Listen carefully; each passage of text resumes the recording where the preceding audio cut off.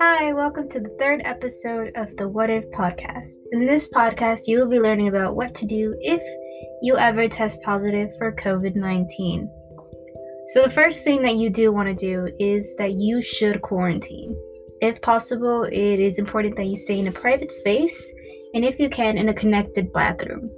If you are not able to stay in a private room or in a private bathroom, it is best if your family members or yourself wear masks, and that you also wipe down the bathroom after every use.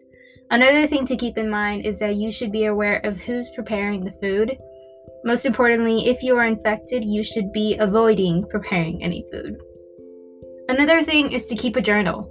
It is important that you track your symptoms on the regular just to see how severe or how much you're experiencing during the whole process. Another thing is that if you do want to speed up the healing process, it is recommended that you go 15 minutes outside, alone, obviously with no one around, and just walk around, move a little if you are able to.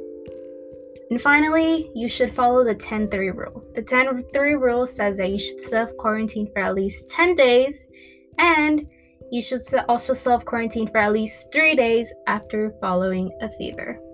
Thank you for listening, and stay safe.